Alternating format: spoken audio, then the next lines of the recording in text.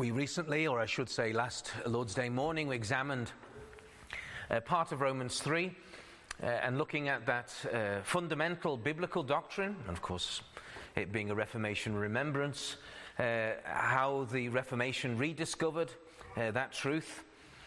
But we understood from Paul's doctrine that only the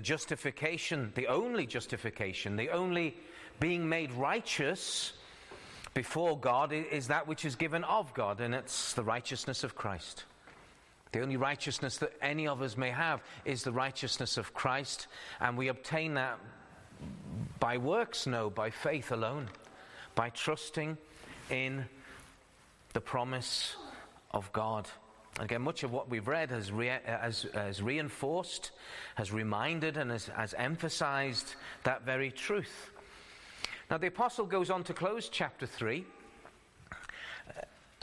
by saying a couple of things. He says two important remarks. He says, firstly, that this is the one and only justification that is available and needed for both Jew and Gentile. There is nothing else. This is the only justification that we may have. And secondly, that once we are justified, that does not mean that we do no longer obey the law. On the contrary, we perform the law, we establish the law. Being justified by faith enables us to keep the law in a way that pleases God and is fitting to our profession, as opposed to in our natural and unjustified state of grabbing rules here, of grabbing the law of God there, and making illegal use of it. Thinking that the law of God is some way that would please God, to bribe God outside of faith, outside of repentance, outside of the gospel, outside of Jesus Christ. Now, when I'm saying all of that, I've described every false religion and every false ideology and every false Christianity, hoping against revealed truth, against revealed hope, that they could save themselves somehow. But there is only justification as God gives it, and we only receive it by faith, without works of the law. But having come unto God, having approached the law, we establish the law. We establish the law. We live the law by faith, through grace. And so in further examining the doctrine of justification this morning, and especially certain aspects of its imputation, we are continuing that remembrance of the Reformation remembrance even today. But it was with the emphasis on the imputation of righteousness. The imputation of righteousness, which is the title of this message that we hope to preach, with the Lord's gracious help this morning. The imputation of righteousness. And as we were reading through these 25 verses, they are filled with many, many details, many glorious points that we will unfortunately have to pass over. But we will look as much as we're able at the imputation of righteousness. See with me firstly, first of 4 points is the forerunner. The forerunner. So in speaking of justification by faith alone and how it is an absolutely fundamental, necessary part of salvation, and he has said that in chapter 3, and we looked at some of it last week, the apostle then turns the minds of the believers at Rome, and as well as our minds, of course, as we're opening the Word of God this morning, all the way back to the Old Testament. In fact, he brings us back over 2,000 years before Christ. He brings us to a period of 600 years before the giving of the law in Sinai. Now, we could say, well, why didn't he just go back to Moses? Because Moses is a monumental figure to the Jews. He was the great lawgiver. He was the man that the Lord used to bring his people out of the bondage of Egypt. He was the man that God used to form them into a nation and to give to them the covenant and the commandments, to seal that they were his people and he was their God. But in many ways, greater than a lawgiver was the father of the people themselves. The man Abraham, whom God had called out of heathen darkness and into gospel light. And it was Abraham that God made that great covenant with. That covenant in many ways was merely confirmed at Sinai. And that covenant And the Lord gave it in stages, we may say, looking at the calling in something in Genesis 13, certainly in Genesis 15, and then more so in Genesis 17, which Romans 4 refers to a number of times. And it was that covenant that God made with Abraham that revealed so much of the covenant of grace. A gracious covenant given to sinners. And it was through Abraham that the long-awaited and promised seed would yet be born. Again, we could go all the way back to Genesis 3, where we first meet the seed of promise. But it is in Genesis 17, and that's brought out much more. But now we see in Romans 4 how that is understood with New Testament light. And it's important that we understand that. And understand that it is through Abraham that God had determined to bless all the nations of the world. And in going back to the Old Testament, and going all the way back to Abraham, to exemplify that spiritual truth that justification is by faith alone and not by works, that the apostle abolishes in one fell swoop many misconceptions that many people still have, many Christians still have, about the differences between the Old and the New Testament. Many still hold on to this unscriptural idea. It's an idea that's been forced upon Scripture. Man is very proud of it. Certain people are very proud of it, and they will keep hold of it. But many still think that the Old Testament is not spiritual, that it is carnal, that it's legalist, that is all these things, and merely points forward to the spirituality of the New Testament. Now, if after reading Romans 4 you still come to that conclusion, then you are stiff-necked indeed. Again, others have the idea that the Old Testament salvation was a different salvation, and it was by the keeping of the law. A legalistic salvation, and I can say to you that's wrong again. Paul writes again and again in chapter 3, but in chapter 4, as he's looking at this Old Testament patriarch and speaking about how God saved him and how he was justified before God again and again and again, nothing to do with the law. Justification by faith without the works of the law. So he's talked about the doctrine, and now he's giving an illustration in Romans 4 to make that very clear to us. There is no legalistic way of salvation. And we'll look at what that truly means when we get to it in Romans 4 this morning. But furthering that idea, there are those, therefore, that teach that for the Jews this legalistic salvation is still their way of salvation, that there is a gracious salvation to the Gentiles, but there's a legalistic salvation to the Jews. And that's completely wrong. There is only one hope.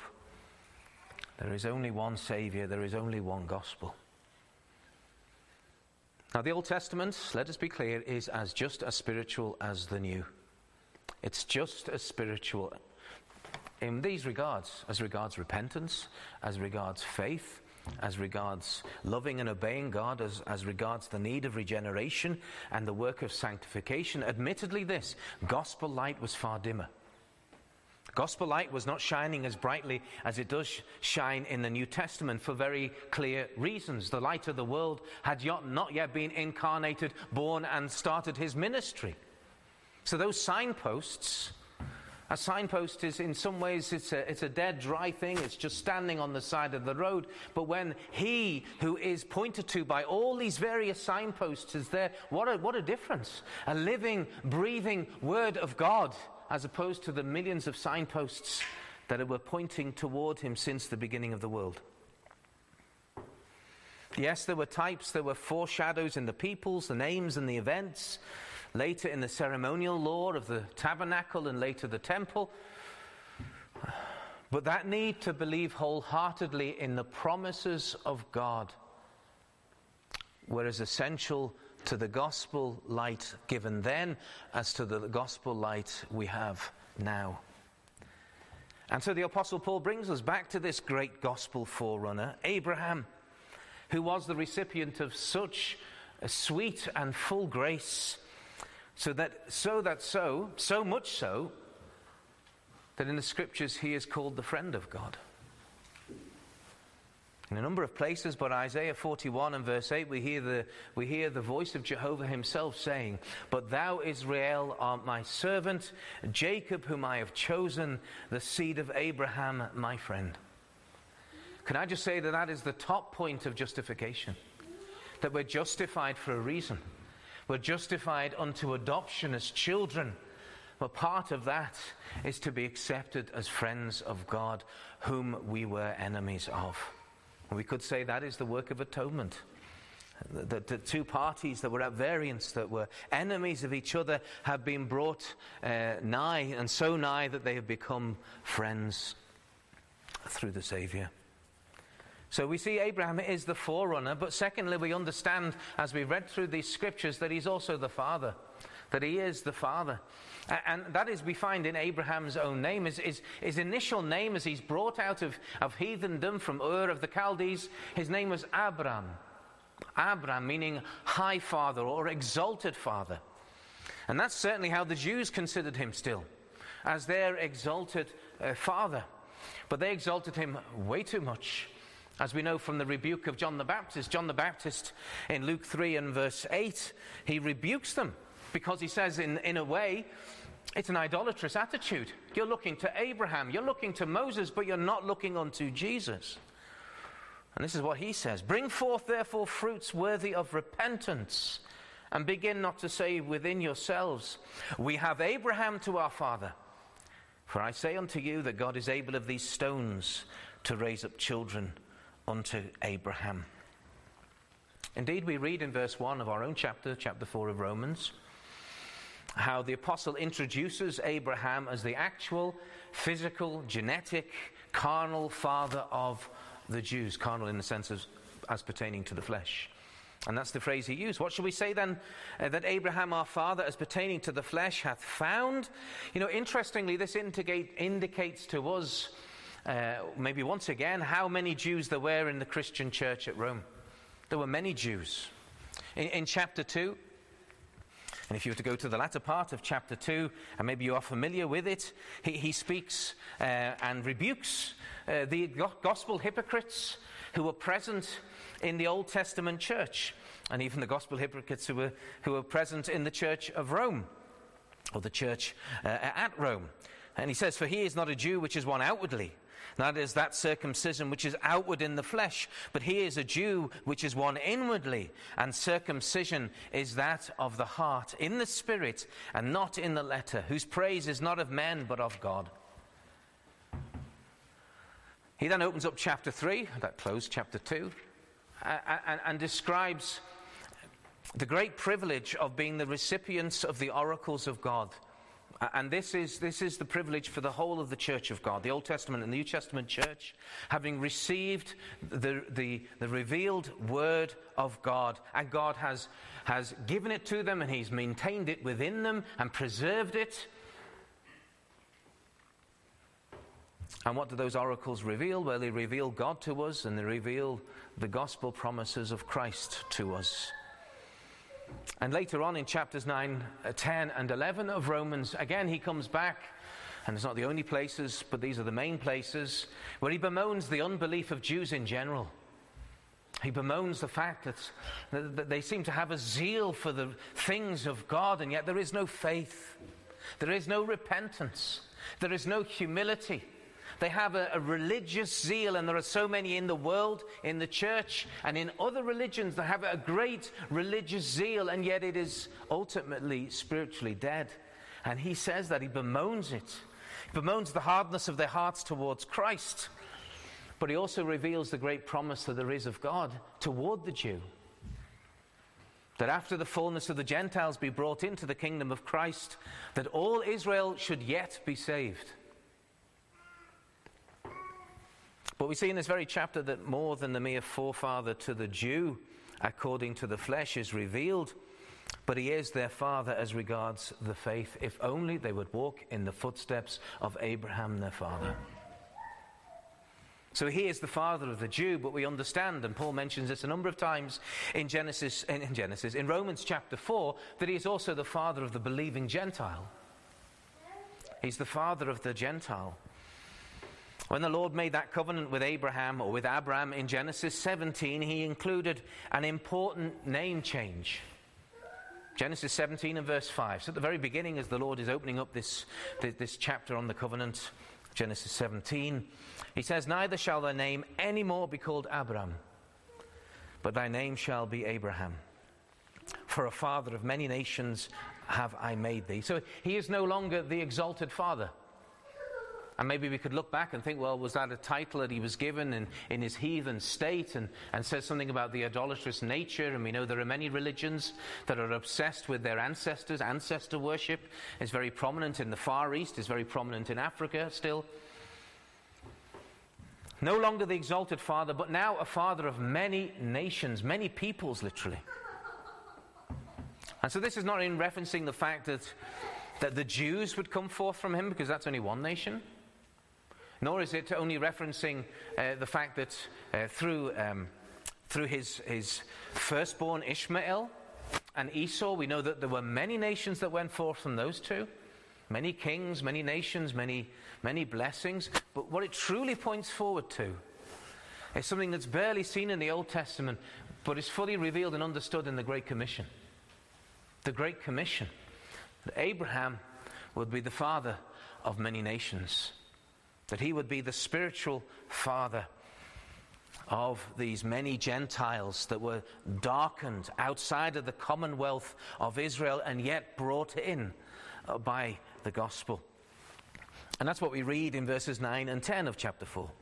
It says, "Cometh this blessedness then upon the circumcision only," that is the Jew, "or upon the uncircumcision, the Gentile also? For we say that faith was reckoned to Abraham for righteousness. How was it then reckoned? When he was in circumcision," that is, when he had received the sign and seal of that covenant, or beforehand, where does it say here? Or in uncircumcision. Not in circumcision, but in uncircumcision. "And he received the sign of circumcision, a seal of the righteousness of the faith which he had, yet being uncircumcised." So he, being uncircumcised, not having received that seal, that sign and seal in his own flesh, he was already saved, and being saved, he was already justified by faith alone. There wasn't any halfway house. There wasn't any sort of time where he had to do these good works. So not only does this thought that we've just read, that he was saved and justified by faith only before he even received the circumcision, and that removes any thought and any false hope that any sacrament can save you. That should make that very clear. But it also shows this, and this is the point of Paul the apostle, is that it shows how the faith that Abraham possessed is not only an example to the circumcised Jews, but to every uncircumcised Gentile. And that leads us to the last part of this point. We've seen that he's the father of the Jew, he's the father of the Gentile, the believing Gentile, and therefore he is the father of the faithful.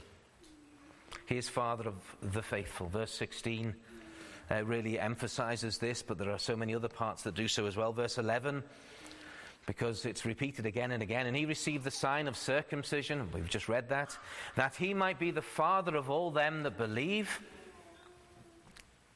And that truth that Abraham is the spiritual father, the spiritual patriarch of all them that believe, is continued in the following verse, in verse 12. And in the middle there it says, "But who also walk in the steps of that faith of our father Abraham." And then verse 16, as I've already mentioned, "Therefore it is of faith, that it might be by grace, by the undeserved kindness of God, to the end, with this purpose in mind, that the promise might be sure to all the seed." That is a sermon in and of itself, but we must pass over that truth. There is great assurance in realizing that salvation and justification is of faith. It is given by grace, that it might be sure. Not to that only which is of the law, but to that also which is of the faith of Abraham, who is the father of us all. That's one of Paul's most important points that he tries to make here in Romans. He makes it in Colossians to some degree. He emphasizes it and repeats it in Ephesians, but in other places also, speaking of the unity of the people of God. Yes, we see there are differences. We see the Hebrews are Hebrews and the Gentiles are not Hebrews. But we see that Abraham, who believed God's promise, and he was justified because of that faith, and not for anything that he had done, that unifies us all as the one gospel, as the one truth, as the one righteousness of God. And so, because the promises of the covenant of grace that were made to Abraham, Genesis 15, and then maybe more fully in Genesis 17, they were made to Abraham, they were made to his seed, then all that desire to be saved must be found within this glorious covenant of grace. They must be saved like their father Abraham was, because he is their example. He is the example that Paul the apostle is teaching to us this morning. He is their example, and he therefore is become their spiritual father, saved not by works, justified not by works, walking not by boasting, but saved and justified by faith in God's promises only. The saying that God is true and every man a liar. So he is the Father. He's the forerunner, he's the Father. But let us examine something of the faith that is mentioned here. The gospel is here referred to in verse 13 as a promise. It's a promise, a blessed promise. It's also referred to as a blessedness. But let's just briefly look at what it says here about it being a promise. In verse 13, for the promise that he should be the heir of the world was not to Abraham or to his seed through the law, but through the righteousness of faith. Those great gospel promises that were made to Abraham and to his seed, his physical seed, and to his spiritual seed, they were not received by obedience to the law. Not at all. But by the righteousness of God.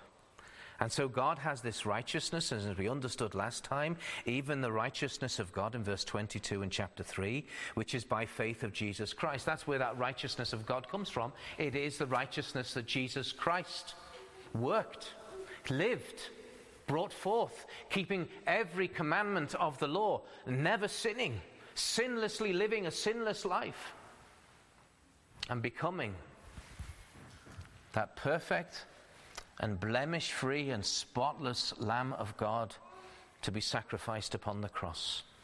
That pure and holy righteousness is only obtained through faith. As we mentioned last time, you can't buy it. You can't bribe for it. You can't work for it. It is obtained through something which has no strength of man in it. It is only obtained through faith. That is saying yes to the promises of God and entering that promise through the conditions of God. So are the conditions? Well, faith and repentance. But Paul continues in verses 14 and 15. He says, for if they which are of the law be heirs, faith is made void, and the promise made of none effect. Why? Verse 15. Because the law worketh wrath. For where no law is, there is no transgression. But there is a law. And what does that law do? That law reveals to us all that we are transgressors of that law, that we have broken that law, that we have twisted that law, that we have ignored that law, and yet that law condemns us as transgressors. The law condemns you and me as sinners. That's what the law does. And so to make use of that law and thinking that it would declare us innocent is foolishness. It condemns us because the law worketh wrath. And so the attempted keeping of rules, of laws, regulations by sinners is actually impossible. It's impossible to do so. Sin has made us so weak and so unable to keep any commandment. And the problem is we think that we can. Does that not show us the weakness or the strength of sin and the weakness of our own nature? Because we think we can do that which we cannot. We deceive ourselves. That reveals the sinfulness of our very thoughts and our very desires. But the truth is, to emphasize this, that the law does not reveal to us a way of salvation. It reveals to us our need of salvation. And not through the law, but through grace. The law reveals us to be lawbreakers, to be judged, to be condemned, to be under God's wrath. That's what the law does. And therefore we're not to put any hope or any faith in our attempt to keep anything of the law, or any standards that we have, or any good habits that we have, and think that we will please or impress God, because it will not impress God. It is sin. Romans 14 and 23, and the end of that verse says this: for whatsoever is not of faith is sin. And this is the terrible thing, that those who will hear the gospel and think, well, if I do this and I do that, and maybe there's some faith as well. I mean, on which foundation are you building your faith? Is it on the completed work of Christ and you have all your faith in him? Or are you standing on a broken foundation of self-righteousness? Because where is your soul at the end of the day? God knows. If you're looking to yourself and to standards and rules and appearances, then you are outside of faith, you are still under wrath, and you despise the blood of Christ. And you say, well, I don't like the idea of how that sounds, but it's true. You're not resting in the grace of Jesus Christ. You're resting upon your own works, which is an abuse of the law. The law worketh wrath, and whatsoever is not of faith is sin. It's sin upon sin upon sin. I'll have a little bit of Christ, and I'll have a lot of my own sweat and work. The only thing I can say is, I fear for your soul. I fear for your soul. If Abraham were justified by works, he hath whereof to glory, to boast, but not before God. Before man it might work, before your own heart it might work, but before God, who judges all men, it will not work. And so therefore we have that need of a true, of a humbling, of a resting, of a saving faith, as the apostle goes on to say in verse 16, therefore it is of faith that it might be of grace. Therefore it is a trusting that it might be of the free gift of God. To the end the promise might be sure to all the seed. You see, that's where the surety is. It's having faith in the promises and the promised seed of God. Having trust and looking to him only, that gives us assurance that the promise might be sure to all the seed. Now, to the human nature, to the fallen human nature that strives to work their own righteousness, that looks down upon other people to exalt yourself, that is very contradictory. So you want something more substantial to stand on. But these are spiritual truths that come down from heaven. You are to look unto Jesus. You're not to stand upon the foundation of your own work. You're to look unto him and the foundation of his work. And that means letting go and laying hold. Letting go of your own righteousness, letting go of your own works, letting go of your own boasting, and laying hold upon Jesus Christ 100%.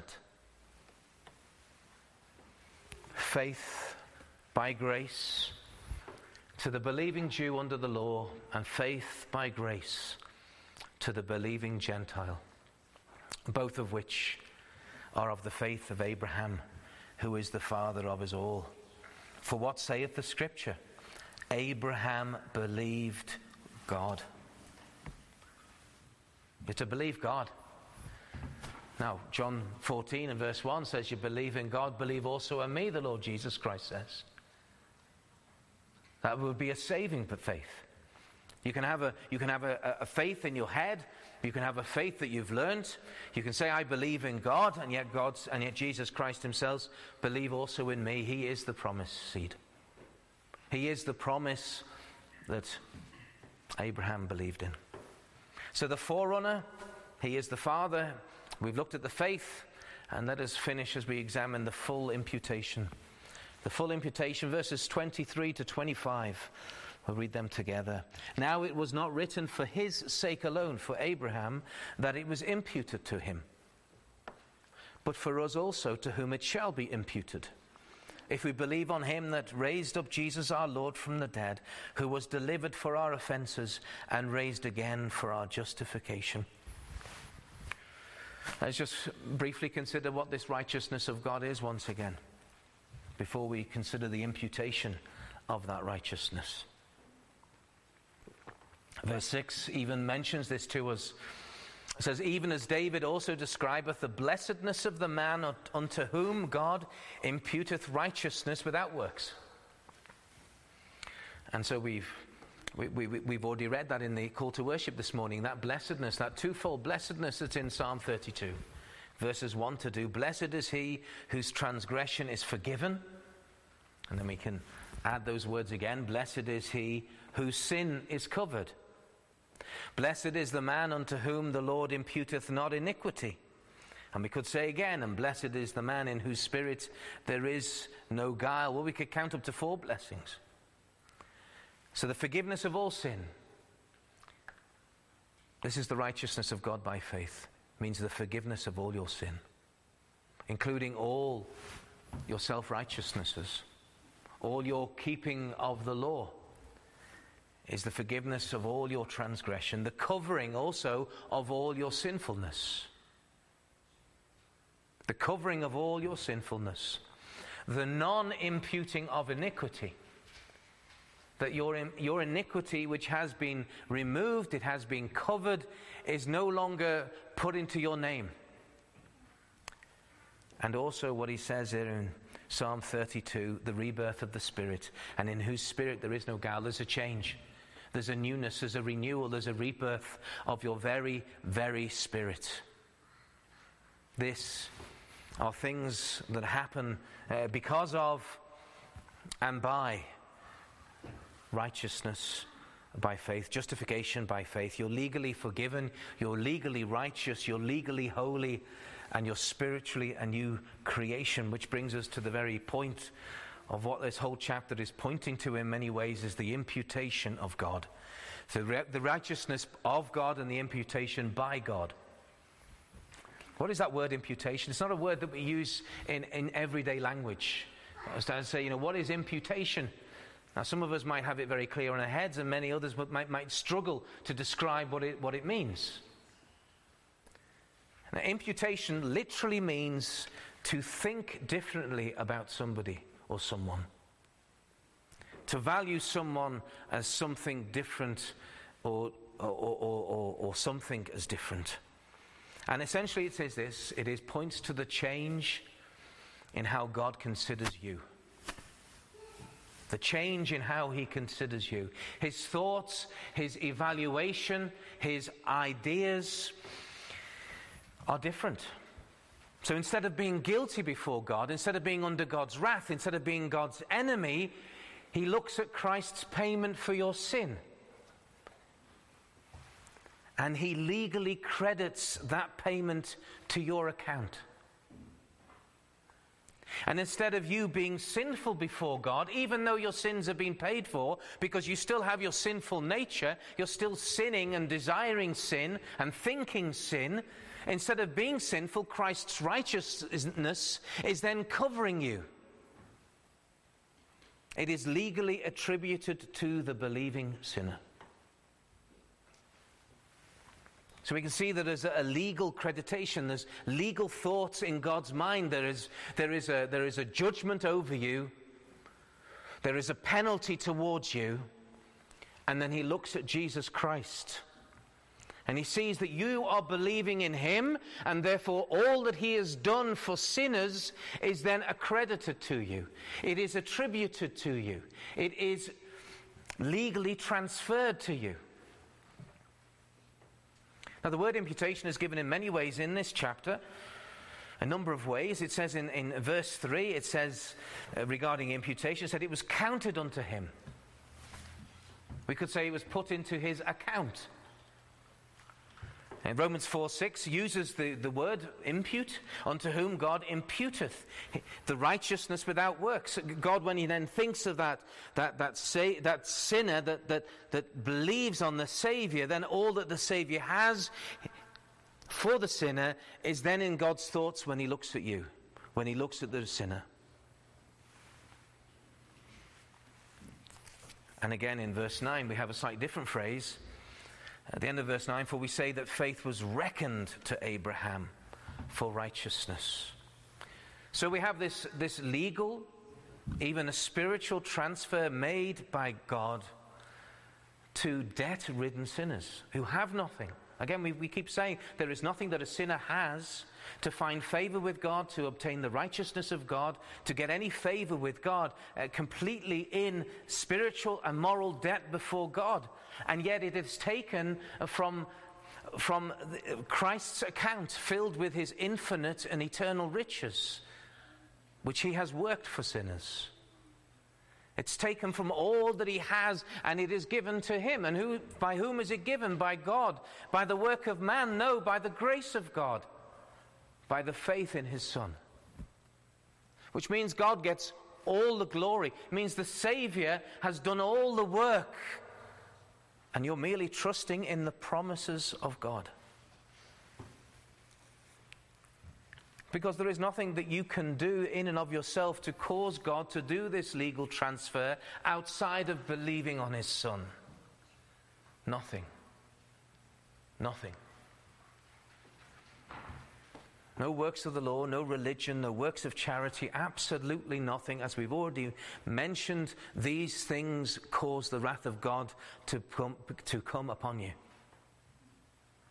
Because of all of those things are of sin, they're not of faith. And all of them are trying to say is, I don't need that blood, or I don't need all of the blood. I don't need thy Son, or I just need a helping hand from thy Son, and I'll do the rest myself. The Father is greatly displeased with those that reject his Son in any way.